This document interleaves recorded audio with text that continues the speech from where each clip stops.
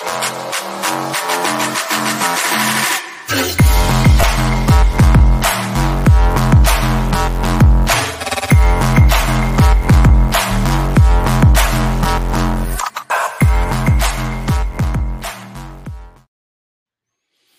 right, everybody, we are live.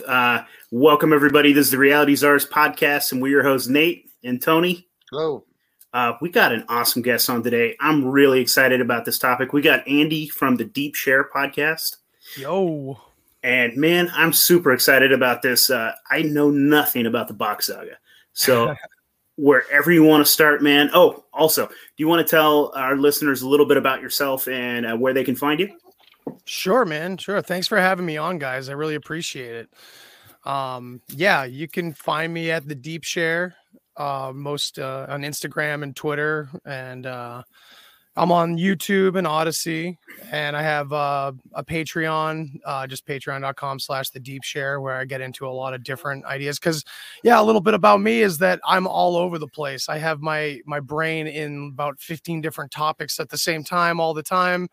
Mostly ancient history and symbolism and psychedelica and the weirder topics, if you will. But I also like Occam's razor and bringing things back to a simple explanation. If you can, I think shaving off as much fat as we possibly can is important to get to the truth, if that's even possible. But yeah, I've been hosting the Deep Share for about a year or so, and I've been having a fucking great time in this community, man. Everybody I've met is awesome, made great friends, and learned a lot. And still doing that, still carrying on, man. Hell yeah, man. Well, I'm super stoked if I can get to meet you. So this is fun, man. Likewise.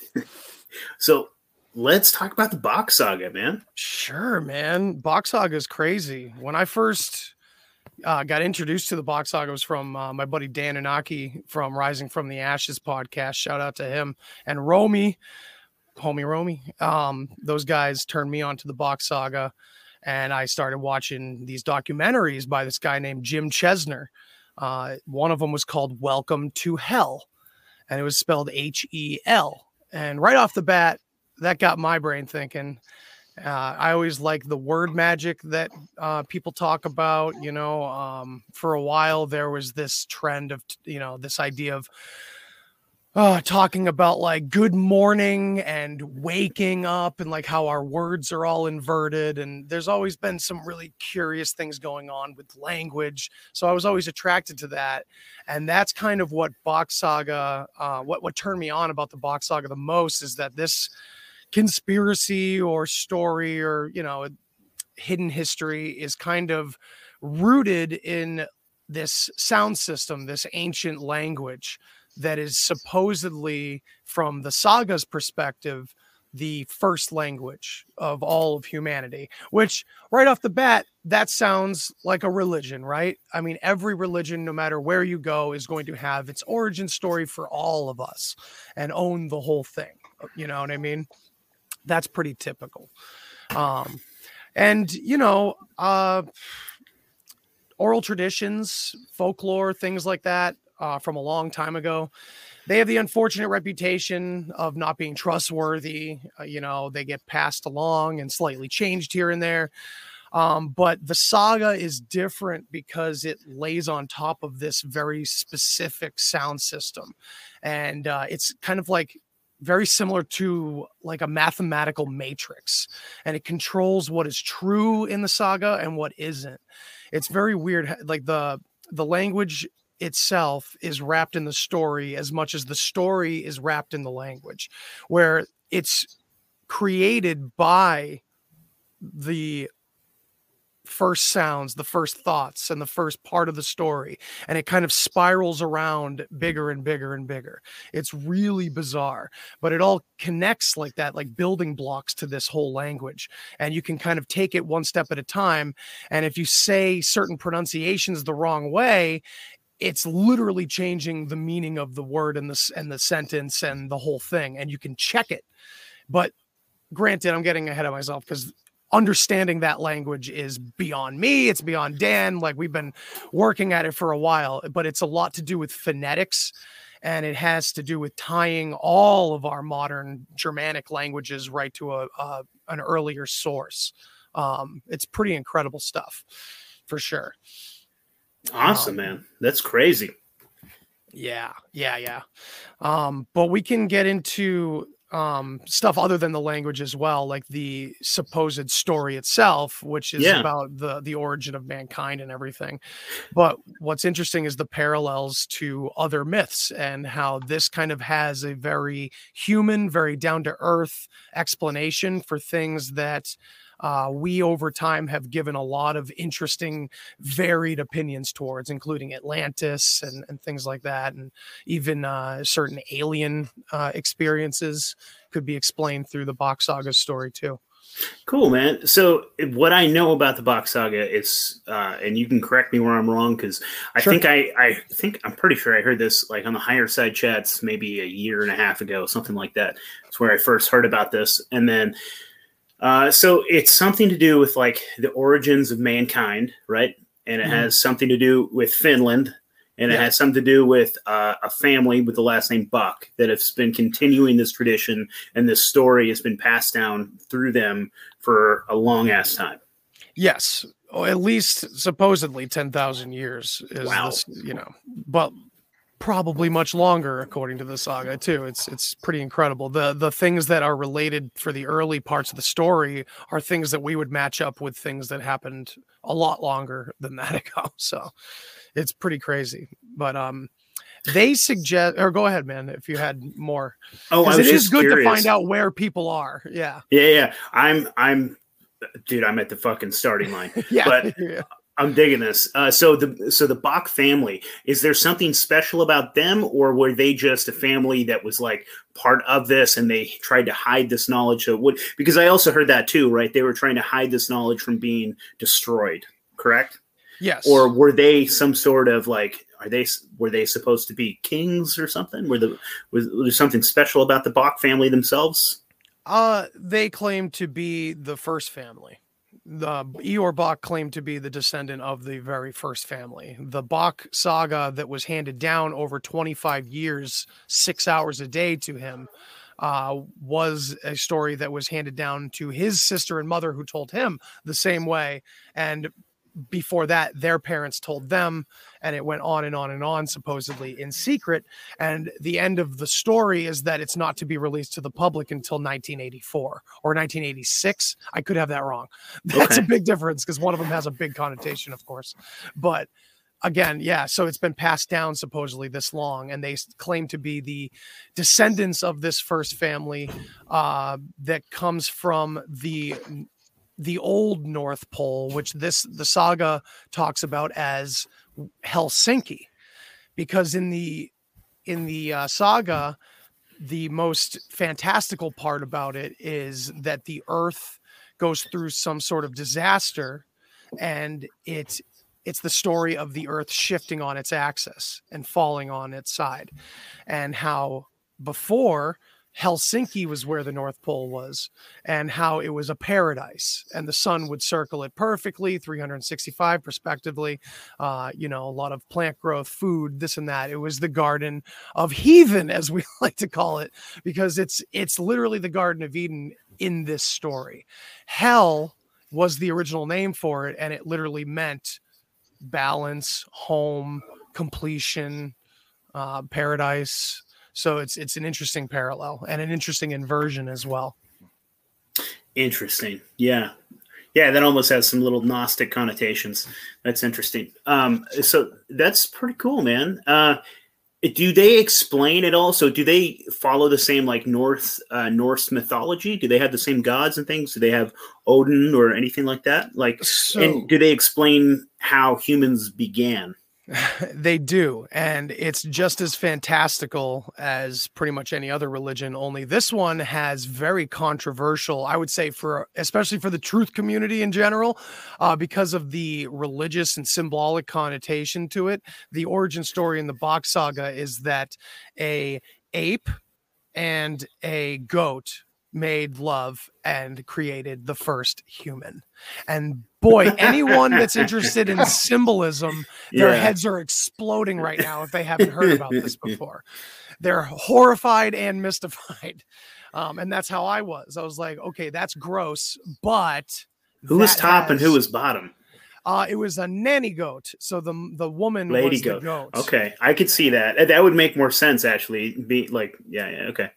The sacred feminine is a very pagan idea, wouldn't you say? You know, it aligns. You start to see a lot of alignments and a lot of inversions as you get into the Bock Saga. You start to, what I'm really into now is the fact that it's starting to uncover more and more and more how the words and sounds that we use today, and that we used even in the time where the Gnostic Gospels were written and Hermetic philosophy was very big. And now we look back at that and we see the elites using that symbolism and this and that.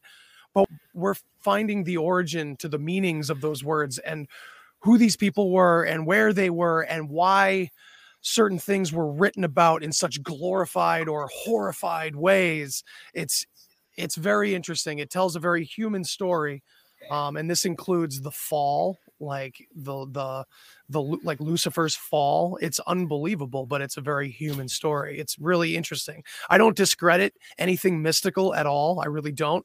I would say that this story in particular does, though. It strictly sticks to the human story, but I think that's important. We need that as a foundation. If this has truth to it, which the key is to the roots, you know, sound system for sure. It's not necessarily the things we can't prove. That the truth should lie in the root sound system. But, you know, if it is true, then we have to at least accept that as some kind of foundation, or at least part of a foundation. And that's why I'm kind of looking at a lot of other books and writings about this time period or this area from different perspectives and different cultures to see if there's any alignments to this story. Because this is the only story I've ever heard that turns Atlantis into a time period and not a place. Okay. That's interesting. Yeah, that's really cool. And it has to do with our ice age and everything. So if we want to get into that, you can. But yeah, please ask any questions you have. Well, just to get a little bit of understanding of what this is. So like, every either word or syllable has a precise meaning that's independent of like our connotations of it. Yeah. To give you an idea, when we say the letter A, the Bock Saga people that are very close to it and understand the root language, especially the people from Scandinavia that already are speaking a form of the language without knowing it in mass, A is 2 letters. It's A and Y together, because we are not like our alphabet is like an amalgamation of something that was much more primal and simple and direct, if that makes any sense. Yeah. So it's pretty cool. But the most interesting part about that alphabet that they claim is the first alphabet, it's virtually the English alphabet. And that's very interesting. I don't know. It's pretty weird because it has a lot of that's some severe shit right there. That means that this language is much older. It's just kind of messed with in a way by possibly families that were around at least enough to like hold on to this story, and they know about this, you know, and they were able that's to fascinating. Kind of, that's what I was going to ask too. Yeah, that was something that came to my mind. Is like you're talking about how the elites kind of still use some of these same symbolism that can be found in the story, and I'm curious because we all know that they like to occult different things, and they like to have their own, you know, their knowledge that they keep from us. And I mean, it would be if this is the beginning, it would make sense that they know it too, and they might know some of it. Maybe the Bock Saga is more pure because they've been keeping it. They've been trying to keep that story pure. But yeah, that's fascinating. Well, there's also like the more you find out about the story, the more of some of our goofy puns get more meaning to them. It's really weird, and it gives you the chills if it's something that hits you the right way. Like this, if you don't mind, we'll go into a little bit of the story of Atlantis, if you don't, if it's cool with you. Absolutely, man. Yeah. So we had this perfect paradise at the North Pole in the saga, right? And it was called Udenma, the whole area. Odin was the sun, and of course we can hear Odin right in there. So when you asked about the Norse mythology, Norse carried after this, at least from what if the saga is true, this was, before the Norse mythology was developed fully. But Odin was still the center; he was the sun. And this place was also called Hell, and it was perfection. That's what that meant. And then eventually this earth tilt disaster happened. And when that happened, we went into the Ice Age. And the Ice Age to them was called, they called the disaster Ragnarok. And then following that, there was a time period called Alt Land East, which meant all land out. And that's interesting because this system in the North Pole was concentric rings. That's how their structure was set up. And we see that in Plato's Atlantis accounts from Egypt, from Solon. That's like basically the one indicator in the physical realm that we're looking for to indicate where this Atlantis might have been, right? And we have many different locations. And what I'm finding out about now is that Bock Saga is not the only ones that have this Atlantis myth placed in the very north, at least, near the Black Sea, this and that. So it's very interesting to find out from the Bock Saga's perspective that it's this huge time period where all of these concentric ring lands outside of the main one at the top were existing.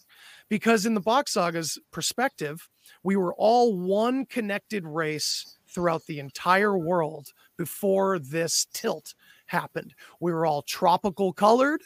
We were all one family, and we all branched out of that one North Pole system and mimicked each other all around the globe, supposedly. And when this tilt happened, the whole land, most of the northern hemisphere, some of the southern hemisphere was just decimated by ice, except this place in the north where Helsinki went to like whatever degree it is off the, it's like 23 degrees or something like that. That area, because of the Gulf Stream that affects the United States too, carried right up over there, plus the volcanic activity geologically going on in that area, supposedly kept this area completely unfrozen. Totally unfrozen. So the whole area, Alt Land East, everything is ice except for hell. So interesting to know that we popularly have the expression when hell freezes over. Yeah. Super fascinating. Yeah. I mean, something that popped out to me when you're telling this story too, is like, you can find a little bit of that in the Bible as well. Like, so before the Tower of Babel, we were supposed to be all one people, all one language, all one culture. Yeah. And then God goes smash. Yes. Smash. And this is the story of the Tower of Babel. Absolutely. In my opinion. With the language, and God in this story is the Catholic Church. So it does fit pretty well because, and, history matches up as well. Sweden had been swept over by the Catholic Church, and eventually Udenma, this sacred place in Finland where pagans were still practicing the old ways, eventually was overtaken by the Catholic Church and completely annihilated. But this legendary Bock family supposedly had foreknowledge of the arrival of the Catholic Church, the army and everything. And the family had taken all these artifacts and buried them in this temple, this Lemminkainen temple. And Lemminkainen is not just belonging to the Bock Saga, but many different Finnish folklores from different areas. And Finland's a pretty big place. This, Helsinki is just one small area where the Bock Saga really comes from. So all of Finland has many different stories with different gods and different characters, but Lemminkainen is still this center focal point. So this Lemminkainen temple is a real place. It's acknowledged. You can look it up on Google Earth. And since this story did come out in the 80s from Eeyore Bock, the people he told, his friends, they and others from around the world, and now in 2022, this summer, there's over like 2,500 volunteers from around the world are all there on this independent dig to get into the Lemminkainen temple, which they say they might be able to finally break into this summer. Awesome. And possibly prove this whole thing, which would be crazy. So let's see here. What's next? So it seems like they were so Odin was the sun. Yes, he stood for God, the everything, the creator. It's sun worship. It's the beginning of the sun worship that we all talk about for sure. And I'm not trying to paint it in a positive light. I'm trying to remain as neutral as possible because that's where I always am in these things, because I see that Bock Saga is kind of representing a small part of this very binary system that we're in that's been set up for us and over us, where it's like the old way, the natural way, pagan, heathen. And then there's this new way, which is all like the technocrats, but they're all kind of mixed together, isn't it? Because a lot of the same symbolism as we talked about, but there's a very defined difference where it's like, I like to call it Satanism and Luciferianism almost, where it's Satanism is kind of this natural path and Luciferian is this follow this external, this new way, like where man is God versus nature is God. And I think neither is true because they never want you to look inside for God. Even Saga, like I said, is very not spiritual. It's devoid of spirituality. Spirituality is in just life itself for the saga, and that's fine. But there is no talk, from what I've seen thus far, of like an internal ethereal experience of God or anything like that I've experienced and many others have experienced. Yeah. So you got this natural path, follow nature, follow the physical realm, right? And then you got this other path like, no, the physical is bad. Follow gods and kings no matter where they lead us. You know, it's like this binary path that's both bullshit, but I think both are meant well. I think the new path is a breaking away of this old system, but they went too far the other way. Yeah, because we're throwing out the baby with the bathwater on both ends. If that makes any sense, it's a little. Yeah, I find human nature in general. I think it is pretty natural for there to be binaries, and they're always trying to put us in binaries. You're either this or you're fucking that. Even in that argument. Yeah, exactly. And then, and it's easier to control you. It's easier to pigeonhole you. And it's easier because if you have your own thoughts, ideas, and opinions, you might be way the fuck over here. And they don't want you way the fuck over here. Yeah. And it just divides us. Yeah, they don't want the imagination flowing. That's because that's what this community is, right? Like, we're all so different from each other, but like, my God, do we all flow right off the bat, right? Yeah. Like, I love that trust, that just like trust fall that we do with everybody that we come on the show with, you know what I mean? And it seems to work out quite a bit. I think that's what unites us, is that we're all, well, for the most part, we're all people that are just like, we're willing to fucking question. I don't think that we're like, we've dug our heels in too deep. Like, I'm here to fucking, I want to hear everything, man. Yeah. Like, I'm having a good time. This is like, I'm too fucking curious. You know? Exactly. Yeah. I can't stop, man. The rabbit hole. And it's not even a rabbit hole. People like to kind of say that, you know, going down these different, you know, rabbit trails. It's like surfing a wave. It's like surfing a wave, man. Yeah, it's fun, man. I think it's not only, sure, it's entertainment on one level, but I think everything's taking us towards more understanding. You know what I mean? And the more we can include, the more we can take off the table. You know, whatever's fitting into the puzzle and what's not fitting. You know, we got to make that differentiation, and instead of kind of leaning on our feelings. And I am fascinated by symbolism and Gnosticism and all of it. And I'm very interested in where all these symbols come from and how they've been twisted and how we're so afraid of them, or not afraid of them, but we misinterpret them. And we misinterpret them, and they can also be used against us if we don't understand them. Yeah, I mean, we have to understand that the secret societies using them are using a game of telephone version of these symbols as well.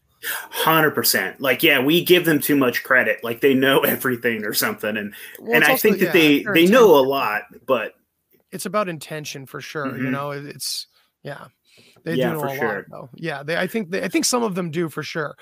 But it does feel like, especially with the Bock Saga in mind, it does feel like we're in a family feud that we're unfortunately we're all kind of a part of that family, but we're like the distant cousins that don't really feel the fucking cognitive effects and you know, mental traumas of this horrible family that doesn't understand each other. But that's kind of what it feels like the more I learn about this, because it seems like the biblical fall from the Bock Saga perspective is literally after the flood happens, and this Nephilim story from the Bible matches up with these old way northern people that were cut off for thousands of years in the ice, making all these technological advances while everybody else was struggling through the ice and snow. They suddenly came down as these tall, blue-eyed, white-haired, Nordic-looking people, and they were the gods, and they mated with other people. And the old way was to keep it in the family because it was all about survival in this cut off place. So they were, you know, breeding inter the culture, but they were all one family, but it wasn't like sister and brother. It was interbreeding for survival, mostly, I would say. And then after all this, they go out and they break away from this system that was perfect. So again, we have this, like, you know, take it to a personal level. It's like old school dad doesn't like the son's new ideas, and it's like this tearing away, and it's the son, right? It's like, we get son worship in Egypt, right? Well, the story in the Bock Saga is the firstborn son is called Ra. And he eventually breaks away, this family line breaks away from this old school system and heads into India and then heads into Egypt, supposedly. So wouldn't that make sense? And we do have a god coming into Egypt saying, no more pantheism, no more polytheism. You worship the sun. So it's an interesting route that takes from the saga's perspective or from the understanding we already have. That's super fascinating, man. Yeah, there's so much of this that's so fucking cool because, like, for the longest time, I've been, like, really obsessed with, like, the whole Druid culture. Like, I love the whole, like, that whole, like, Celtic paganism and things like that. But we know that the majority of it is just fucking lost forever because the Romans came in there and fucking killed every single one of them, called them heathens, you know, that whole thing. And, like, got rid of the snakes, right? They got rid of the snakes out of Ireland. Yeah. And I have some friends that call themselves Druids now, and I'm like, you're playing dress up. Like, you guys are having fun. Like, I'm not taking that away from you. Have a good time, but this is LARPing. Like, you guys don't actually know what the fuck's going on, man. And it's unfortunate because, like, I mean, is what I've at least heard about, like, what the Druids actually were. They were like a warrior, like, class that was also like the doctors, also the wise men, also like it was like being a fucking chief almost to be part of the Druid society, like being one of those dudes. Man, I've loved to know some of that fucking knowledge, some of the, you know, like their plant medicine, some of that wisdom that's just gone forever. Yeah, man, there's so many connections in Ireland and Scotland and Northern England, all that to these stories that I'm referencing to. It's unbelievable. And even I've heard connections with Ireland and Scotland to the Anunnaki and stuff like that. They have their own words for them and everything. And then there's the Tuatha De Danann. I'm probably saying that wrong, but it's literally the tribe of Dan. And the tribe of Dan, I have learned a lot about because of the Bock Saga too. It ties all together, man. It's this hidden history that's just not really hidden. It's just completely screwed up. And the language, especially our language, is so backwards. It's unreal, man. This idea of hell being in the north and being a place that didn't freeze over, it's so bizarre, right? But it fits so well, you know what I mean? And we always see that the elites love to do this inversion to everything. So what? They put it a place down below us and it's burning all the time, right? It's interesting. Yeah, it is fascinating, man. And it is funny too. It's like you can take the pagan out of the person, or you can't take the pagan out of the person. Like it is fascinating because like they like even when the Catholic Church tried to throw Catholicism on them, we have all these little pagan things that still like that are still in our culture and that are still part of our story. And it's pretty damn cool that the Bocks were able to like keep this pure. Possibly, yeah. Possibly. I think I have to say that just because it really does. It has so many deep connotations. It's because if it's true, it kind of just undoes everything. You know what I mean? We'd have to re-look at everything. And I don't even know what our language what we would think of our own language if we were to really study this. Like we've been really wanting to get like linguists and etymologists to look at this, but we don't even know how to approach them with it. Like, hey, can you look at this weird pagan story for us? We've never met you. We're on Conspiracy Podcast. Hi. It's just like such a weird thing to try to bring up to certain professions that I think really need to look at this, you know? It's crazy. Like saga, sa means to get, and ga means to give. So literally we're talking about this give and get, this offering, and we see that manifested in like every primal philosophy there is when it comes to like, you know, the golden rule and like, you know, life is about service and this and that. We find it at the root of every religion that means well, you know. So what's the language that we should be studying, man? Because like I realize that so often now I get my fucking mind blown by just like words that I use, and then you find out the actual meanings of the words that you're using. You're like, what the fuck? Right. You know what I mean? Backwards. Right. It's backwards and just like dumb ones that we all know. It's like governmente, like to control the mind and shit like that. And you're like, holy fuck, you know, just like, and you just blows your fucking mind when you actually find out like the roots of these fucking of language.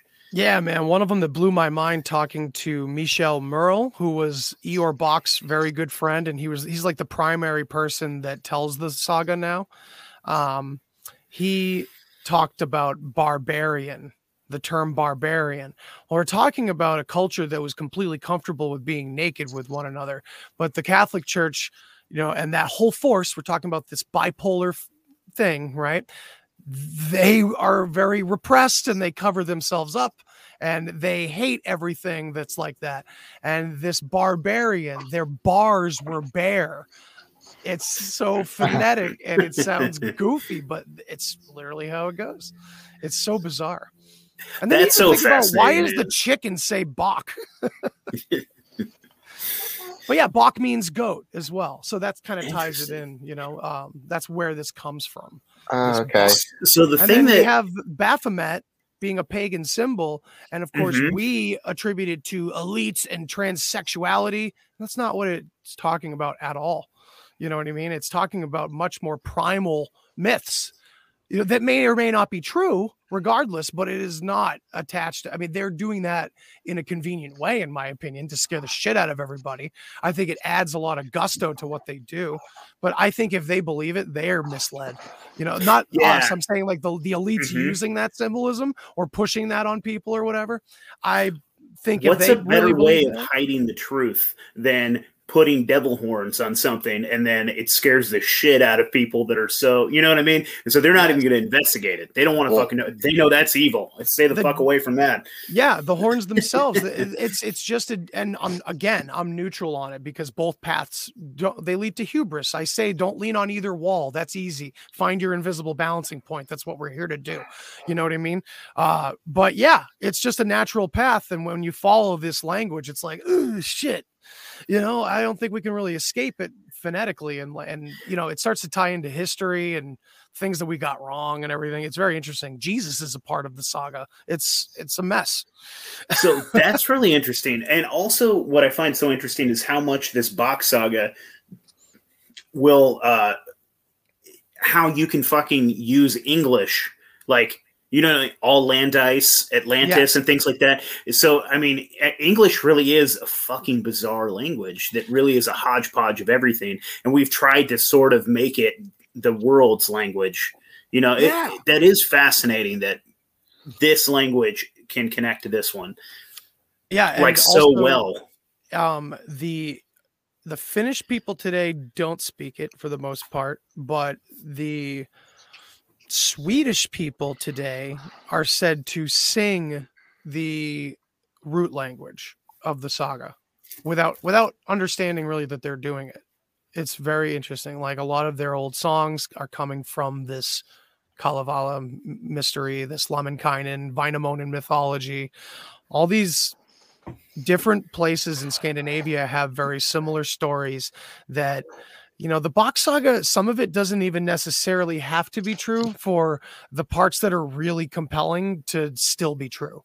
And that's the language and the connections to history. Yeah. You know, some of it we can't prove yet or ever, but. Well, that reminds me a little bit of like Hebrew, because for the most part, like Hebrew was lost. You know what I mean? That was a lost language. It was basically had fucking disappeared. And the only things that they could still carry were like they had bits and pieces still in what do they call it? It's basically a pidgin language that they were speaking. I can't remember what it's called. Yiddish, right? Yeah, there was a little bit of the old language still in Yiddish, but they would also from like different verses from the Torah and stuff, they had been speaking Hebrew like during that. So they had pieces of the old language. And that's fascinating. Thinking about the Swedish people singing the old language. Like they still have bits and pieces of this dead language that is still carried on. Yeah, it's all over there. It's everything. It's unbelievable. Like all the some of my friends from that area have shown me so many cool pictures of artifacts and this and that are even in museums that are just kind of either overlooked or interpreted in a different way or associated to a different part of time or this or that. But it clearly echoes back to this very bizarre story that I'll just say this right off the bat. You know, I haven't gone through and I won't be able to go through all the details that are completely mind-blowing unless, you know, you really dig into it on your own. But, you know, if this were to be a prank, Eeyore Bock would have had to have been the most masterful prankster of all time. And it just can't be. Once you get into it, you find that it connects to too many sources that weren't connected. They couldn't be. You know, you start seeing patterns all over the world in different cultures back to this story and this very simple story. Really, it's very crazy, man. Let's go back to before Atlantis.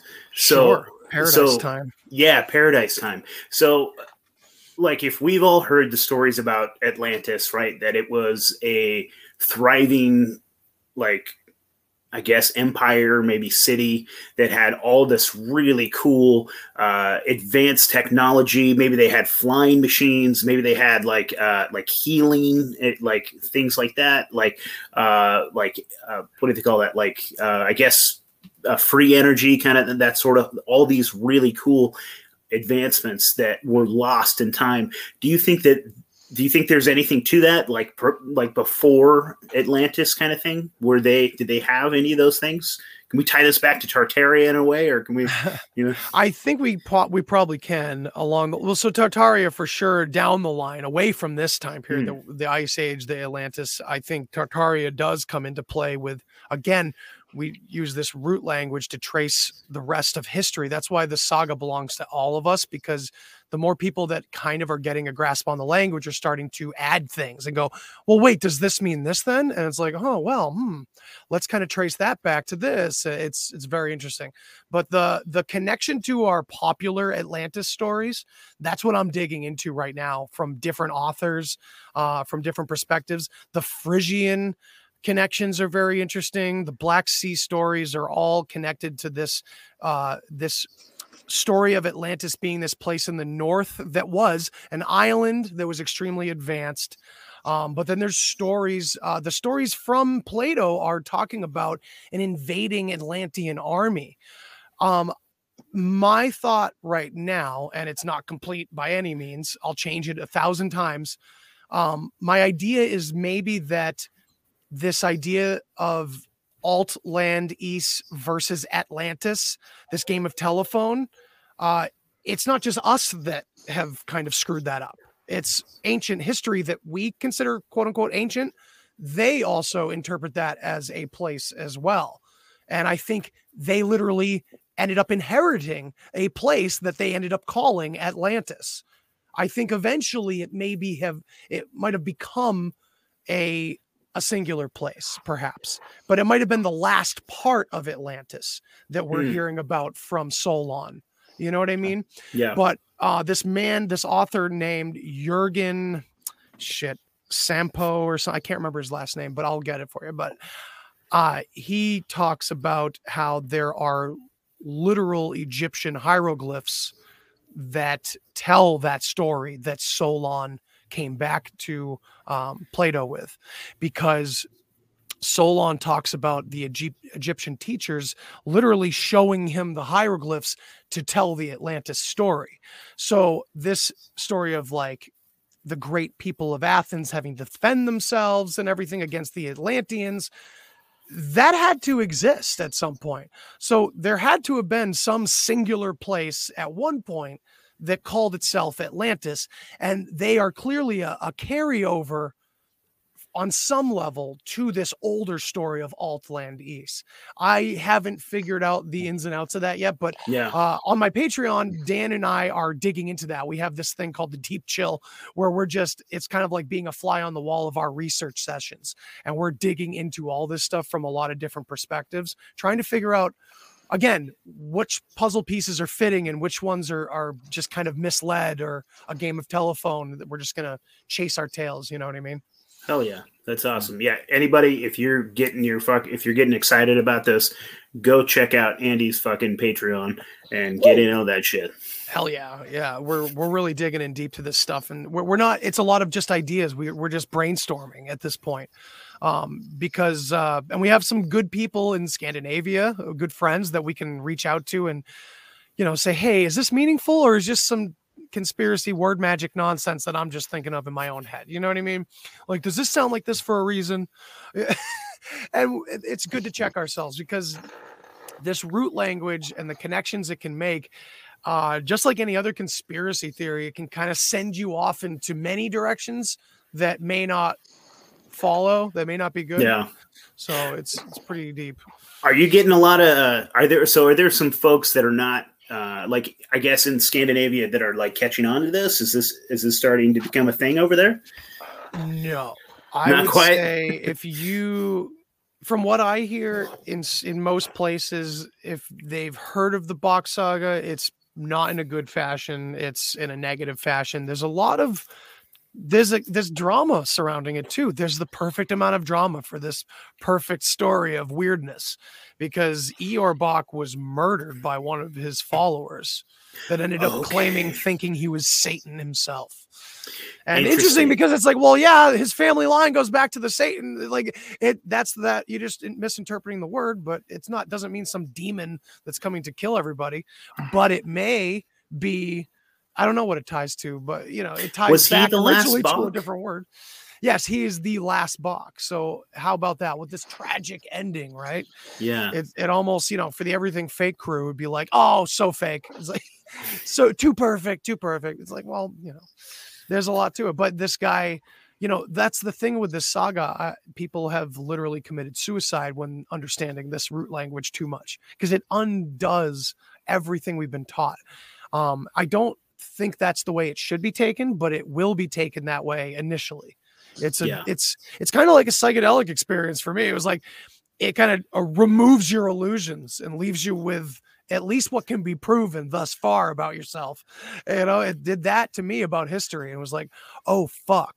Okay, so me being a very mystical person, I can still groove with these other realms and say as above, so below, and everything's fractal.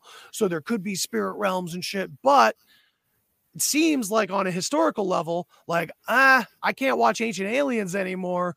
Of course, that's, controlled anyway. But like, even the idea of Ancient Aliens, I think the hieroglyphs, the historical text, whatever's pointing to aliens in our past, I think it's a confusion between this northern story of northerners coming loose from the ice, coming down, and a mixture of the internal experience and the weirdness of consciousness in the realm. It's this very human story versus what's going on internally with us. And the bouncing off of those two weirdnesses, That's fascinating, man. It also makes me think of like, so in like Norse mythology, that I don't know all that shit, but right, there's these ice giants too, right? Yes. interesting, isn't it? Yeah, that's fascinating how they come into play. And so, yeah, I don't know, man. And so, is there anything? So, you said that this isn't like as spiritually woo-woo. This seems more like pretty cut and dry. So, but I don't necessarily. I don't know, man. So, what are your thoughts on? Because I really definitely believe. Like, do you think that there is interdimensional beings, different things like that are around? Like, could this explain anything, or? So that's where I was kind of going off on a tear where like I believe everything is fractal. And that comes from my deep psychedelic experiences, which kind of showed me that like no matter how different you work your life, whatever you were doing, we're just in cycles all the time.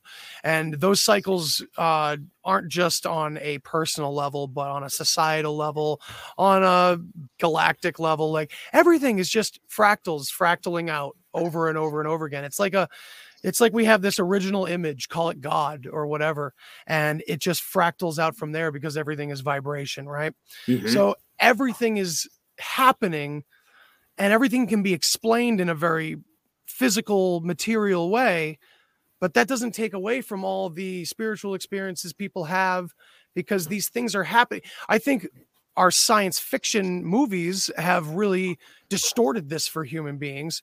Even I would dare say that I'm surprised they haven't gotten hold of like a stranglehold on the spiritual movies idea. And like, yeah, well, they, I mean, one could argue they have and shit like that. You know, everything is external. Everything's in the material world, but we're dealing with a world that is internal. It's cognitive. You ain't getting any physical proof. Sorry. If you're seeing something in the external world, it's some sort of reflection, reverberation. You know what I mean? In my opinion, everything is reverberating outward. Everything comes from in here. I mean, the most ancient religions we have that are spiritual, that even historically may have come from this very non-spiritual origin, they talk about this inner sanctum, this inner holiness, this inner self, this, you know, this thing to hold on to. It's like why we meditate, right? Because it's standing still. Meditation is to bring that stillness into this constant cycling, chaotic mess. So like on one level, we have the Bock Saga, and we got a perfectly good human explanation of tall, godlike people with advanced technology coming down from this place, saving everyone eventually, you know, that we're experiencing the ice melting, because the all of the ice melting and all of that, it's in the story. But then of course we have many other stories that kind of align with that deeper psychedelic, spiritual, near-death experience. You know, I don't mean to plug my Patreon again, but I've been told by friends I actually need to plug it for people to be interested in it. Do it, man. So yeah. I have another show called The Witness where I'm working on this kind of stuff, where I'm putting an umbrella over these different experiences a lot of times. Not to say that things can't be material and physical, but that along with those come all these other fractaling, like Russian doll levels of reality where, yeah, demons, sure. Also depression on another level. You know what I mean? Like you can do it that way. It can work on a psychological level. Like you can kind of work these different levels of reality into the same story. You don't have to be against one another. And that's one of our biggest problems in the truth community, of course, is, well, they believe this and I believe this. It's like, well, what if we're all right in some way? Not to say that we're all living in different universes and seeing different things, but that how beautiful would this story be? Just like one of those epic movies that just rolls right into itself at the end, where how are they going to bring this all together? Right. I mean, this is the ultimate story. And a lot of us do say it kind of plays out, you know, the theater of war, the stage, you know, world is a stage, right? Yeah. Yeah. I mean, that was a mouthful. I hate to be, oh, dude, it's great, man. I love the rants, dude. That's like, you get on a fucking thing, man. It's great. Yeah, I don't want to be that gay dude that just says like perception is reality, but it's true, you know. Doors of perception, man. But something that you said fucking that made my mind go nuts, what you were talking about. So like it's all in you. And so all of these experiences that we feel maybe are coming from internally. So like, do you think, just throwing this out there, if somebody has like an alien encounter, is that something that they're only experiencing? Like, do you think that that's something coming from internally, that they're seeing and experiencing this, but this is actually coming from within? So that's another fine line, right? Because I have friends that will easily jump on that side of it and say, absolutely, it's all, and they say it in a way that to someone with these experiences can feel dismissive, or like, you're taking the guts right out of my experience here, you know? And I think there's a way, again, for both to be right.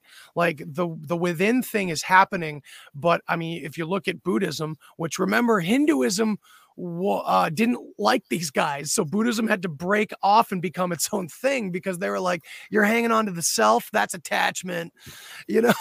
Buddhism was like those extremists, you know. The within is the without, that we are co-creating this physical thing. It's like, if you ever get into alchemy, in a sense, it's like this spirit, this ether, plus this material mixed together creates like this conscious experience that we're all a part of. It's like we're here by accident, but it's a perfect accident.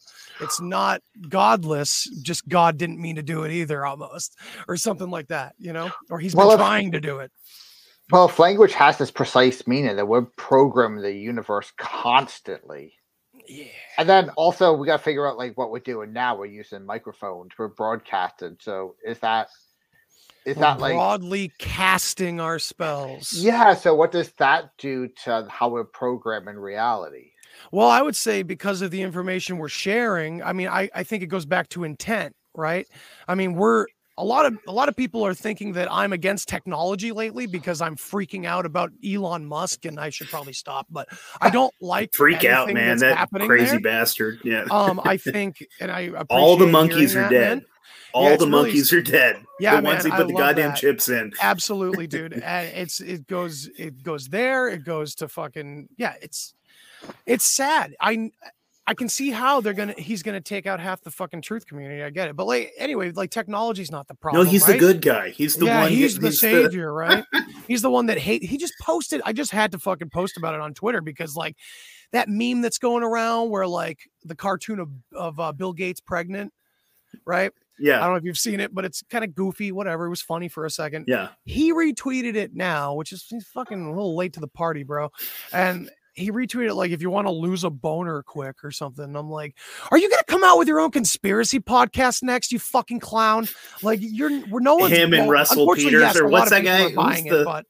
Who's the fucking British guy that has like the long hair and is always shirtless, and he's always doing these like pseudo fucking conspiracy shows? You know who I'm talking about? Russell Brand.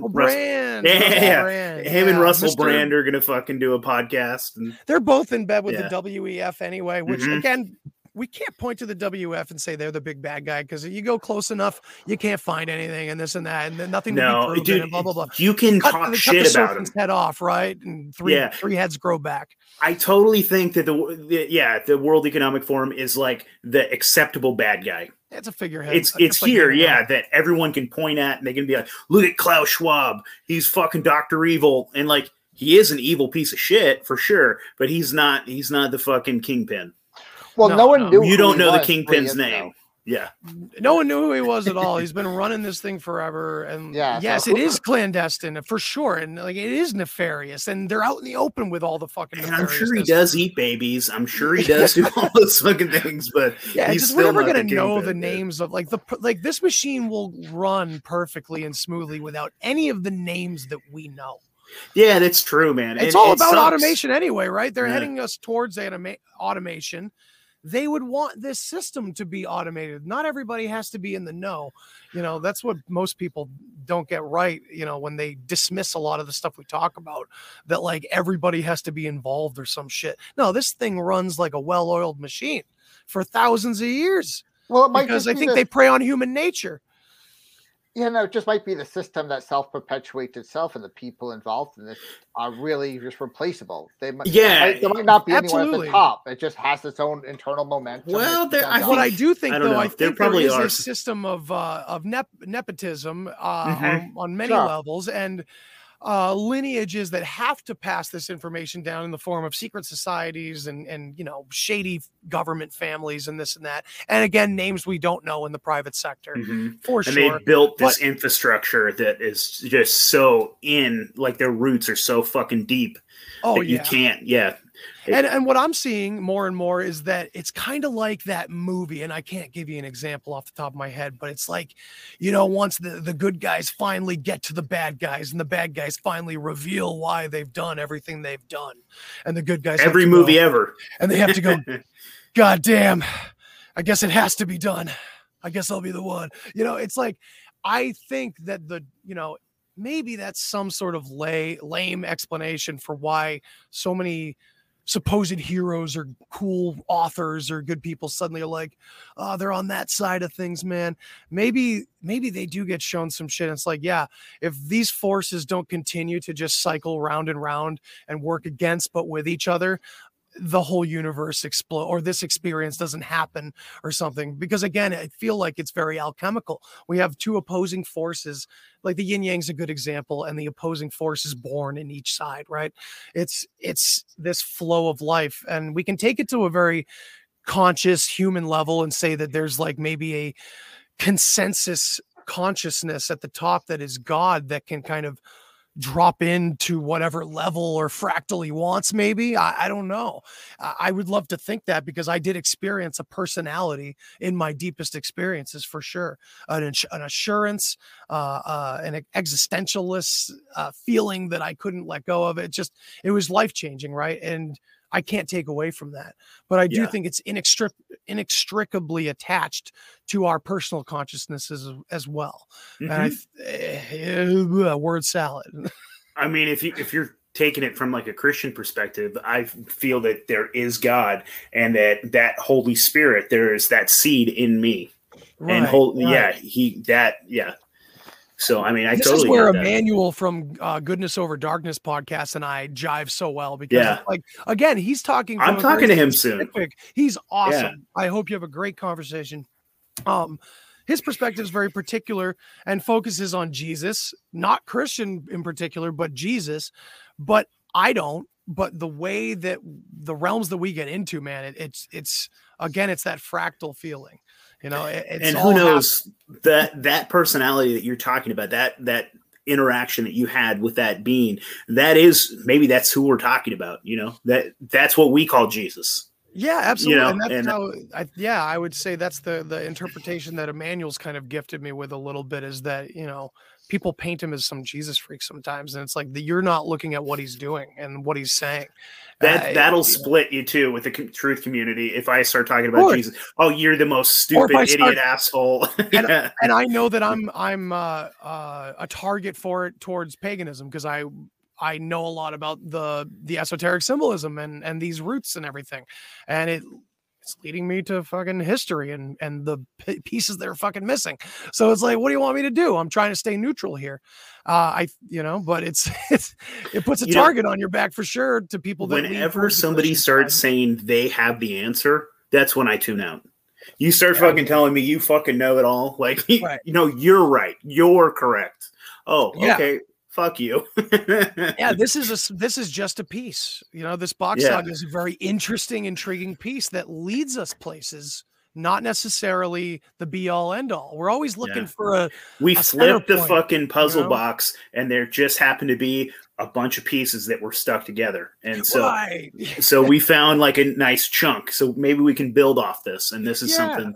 I think it's important to do that. And again, not to take away from the UFO community or any amazing experiences that are reported on kind of like a higher order kind of way. I don't think it has to take away from that. I think we just have a very complex history that we do have access to. I think the misconception is that it's all hidden, and it's just hard.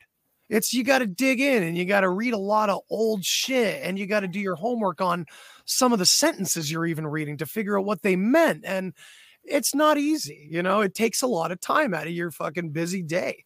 So it's not hidden. It's all there. It may even be a little bit more expensive, but mainly because they're not printing the shit anymore. Not because some government agency isn't allowing you access to it. It's all there. We often say that they reveal everything, right? So it's there for the pickings as long as we're interested or we have the eyes to see it, you know? 100%, man. I think they have to keep it out there. I think they can make it harder and harder to find sometimes. They can try to bury things, but they can't cover it up all the way. No way. It's there. Yeah. So let's start hitting around. So we talked about maybe doing a part 2 where we go deep into some deeper stuff. Do you want to start building up towards that so we can give a teaser? Yeah, I mean, I think it would be great to include Dan Inaki on that one if we want to do that. Absolutely, man. Yeah, that sounds like fun. He's more of the historian. I'm more of the, you know, he tells me chunks of history and I'm like putting together like the human character side of it, the consciousness part of it. Like, where does that fit into like the story I already, like the map I already have going on in my head? You know what I mean? But yeah, we could definitely at least tease like the Tribe of Dan stuff, because what that leads to is kind of like basically Tartaria and, you know, who the Nazis really are and stuff like that. But I think I would be. I'm not familiar. What the hell is the Tribe of Dan? The Tribe of Dan is like the lost tribe of Israel. Gotcha. Okay. So this Tribe of Dan, the symbolism right off the bat, it's a horse or it can often be a serpent. It's indirectly related to the serpent people of Egypt and those stories. So, and that's tied right into the Anunnaki as well.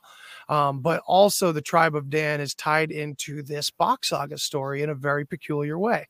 So this language, this root language system, the way it's described is a language that is formed from the inside out. And we've talked about this concept already. Things are formed from the inside out in a lot of different cultures. So this language, things were named after the internal experience, the body, and then the surroundings. So everything was named outwardly.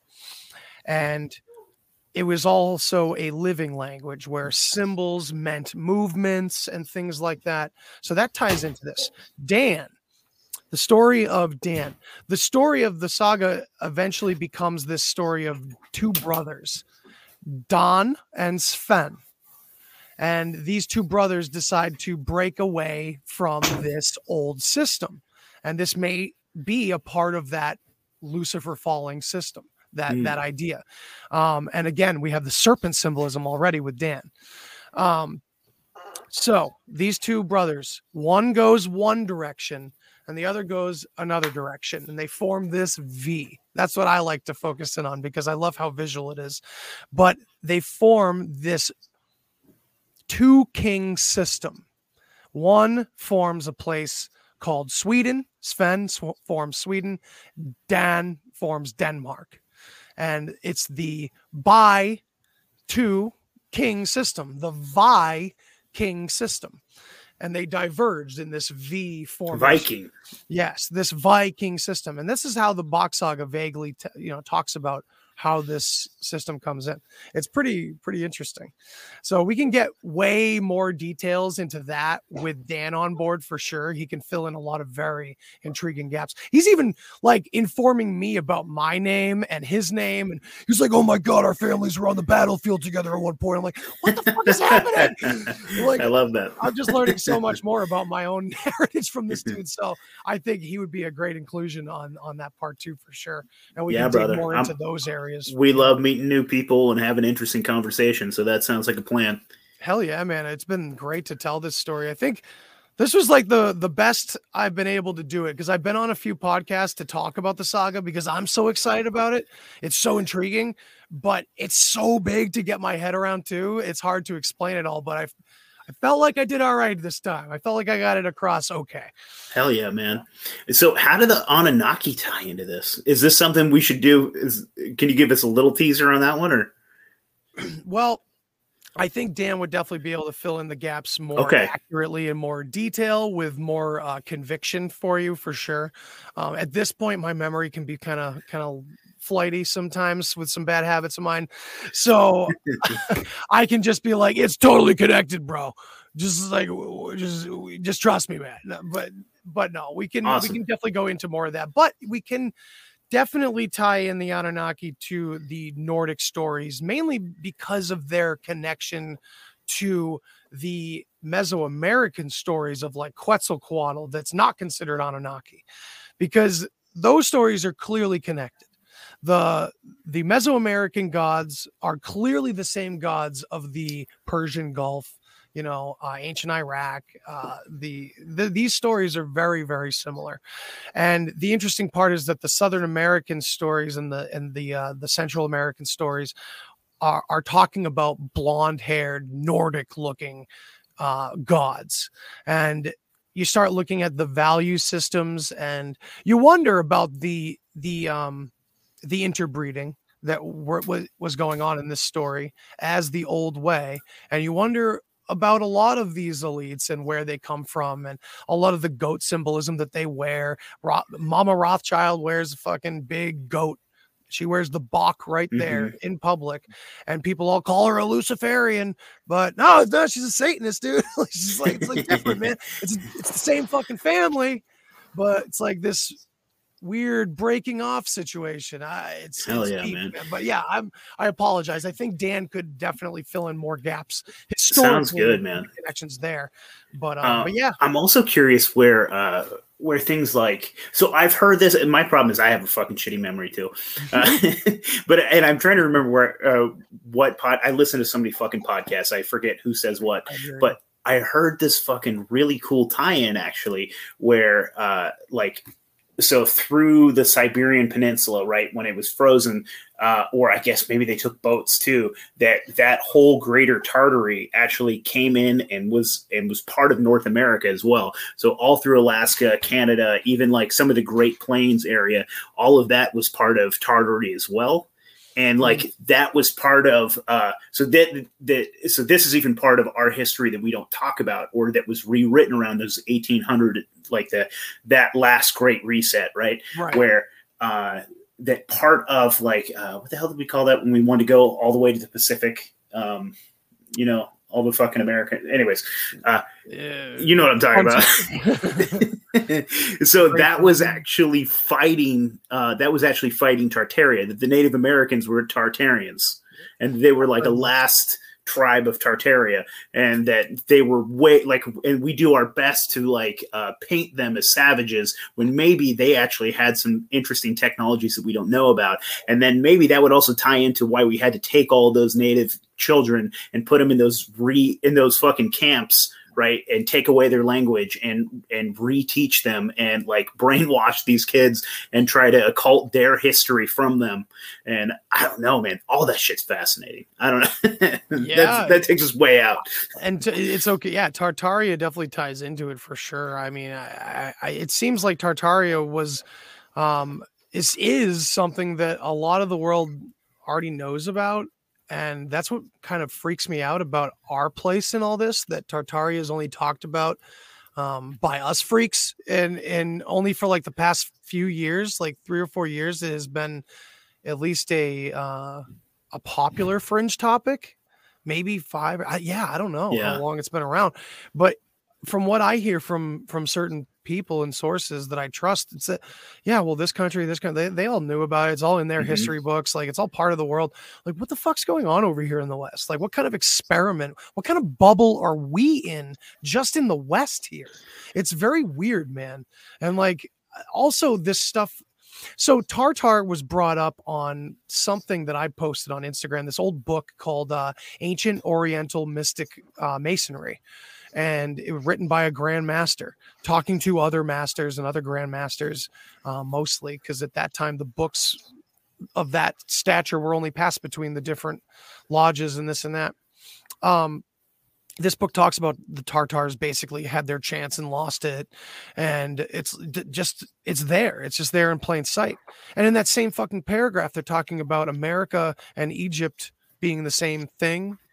And that's really throwing me for a loop right now, because of all that we have discovered out in the Western western area of our country and like the Grand Canyon and all the, my friend Casey has uncovered so much about like ancient, maybe not ancient, but like old demolition from that most recent reset you're talking about, massive demolition projects out in the Southwest.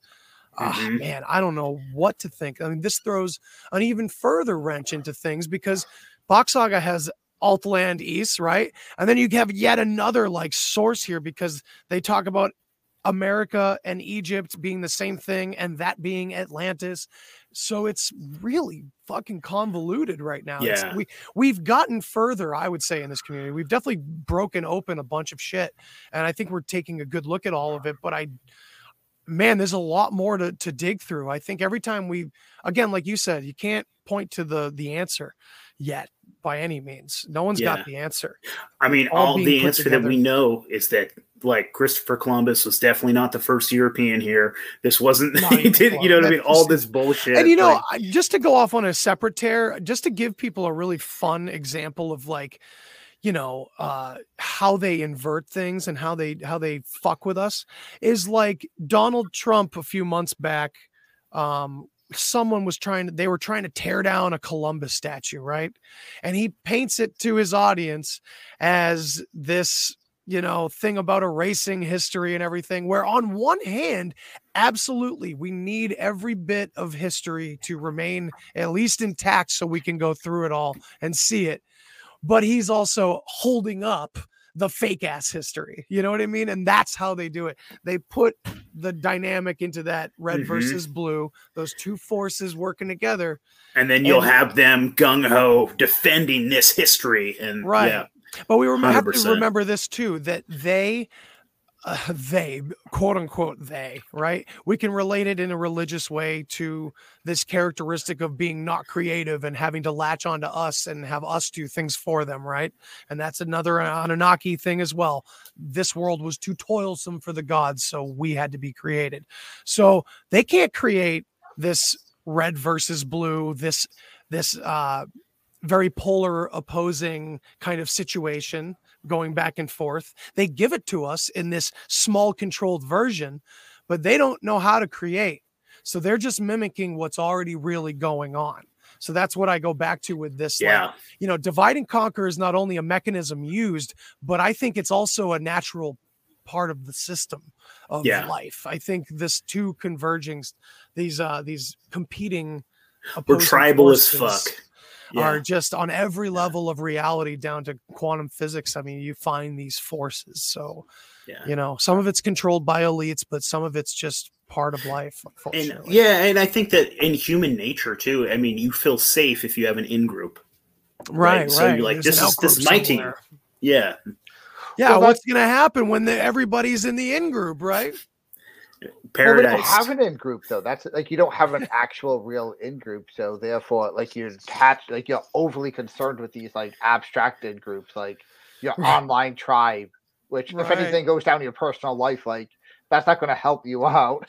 No, you can get some support from afar for the most part, and I've definitely had a good amount of like real support from fans that when I went through I had a deluge of my own at my house and it put me out of the podcast for a while, and I had a lot of support, but for the most part, we're not all gang together. I mean, my God, if we were, maybe we could do some real damage. I don't know. The people protesting aren't us. They're the people that think protesting does something. If we could stop fighting about like, well, I think it's Jesus. Well, then you're a piece of shit. Well, I think it's, Exactly. That's the biggest problem, man. It's like, well, every reason why this guy thinks Jesus is the answer is the fucking right reason to think that. Yeah. All right. Exactly. So let it go. I mean, unless they're condemning pagans, which unfortunately is it's the same. We got our goods and evils on both ends. You know what I mean? Dude, if we don't have each other's back, we're already a minority and a minority and a minority. We got to have each other's back. Like, we're the fringe of the fringe. And so, come on, let's be friends. I like Absolutely. it. And, we have to infect everyone else. And in a way, it's like fight fire with fire, right? It's like, the more of us there are, the less of them there are. But that's a good thing because them is already us, Yeah. I very much believe in generational trauma. on, again, many levels of reality. And on one level, I take to heart what Randall Carlson says about Halloween being this global time period of remembrance of the Day of the Dead, of when we lost fucking everyone to some absolute horrible disaster. And because of that, imagine the lives that pursued for hundreds or thousands of years, horrible shit, living in terror and horror and destruction and Mad Max terror without technology. You know what I mean? So you're passing down real generational trauma into these horrible time periods all the way up until now. That does play a part on top of all the weird secret society shit as well. You know, so we have to also consider the very human story we're a part of in this very real place, as well as all these other levels that seem to exist simultaneously. Hell yeah. I love it, man. So I think this is where we're going to end it on part 1. Andy, thank you, brother. And we're going to do a part 2. This is going to be, you're going to have to join our Rockfin. So go join Rockfin. This is going to be a premium. And then you can probably also throw this on your Patreon. I'm retarded. Okay. And do you want to throw in some last minute plugs, man? Tell people where all that fun stuff. Yeah. Again, the deep share on Instagram and Twitter. Just follow me if you want to see me rant about crazy shit. It's basically me just having ideas and throwing them out there. So I could be wrong, but I'm just progressing as everybody else through there.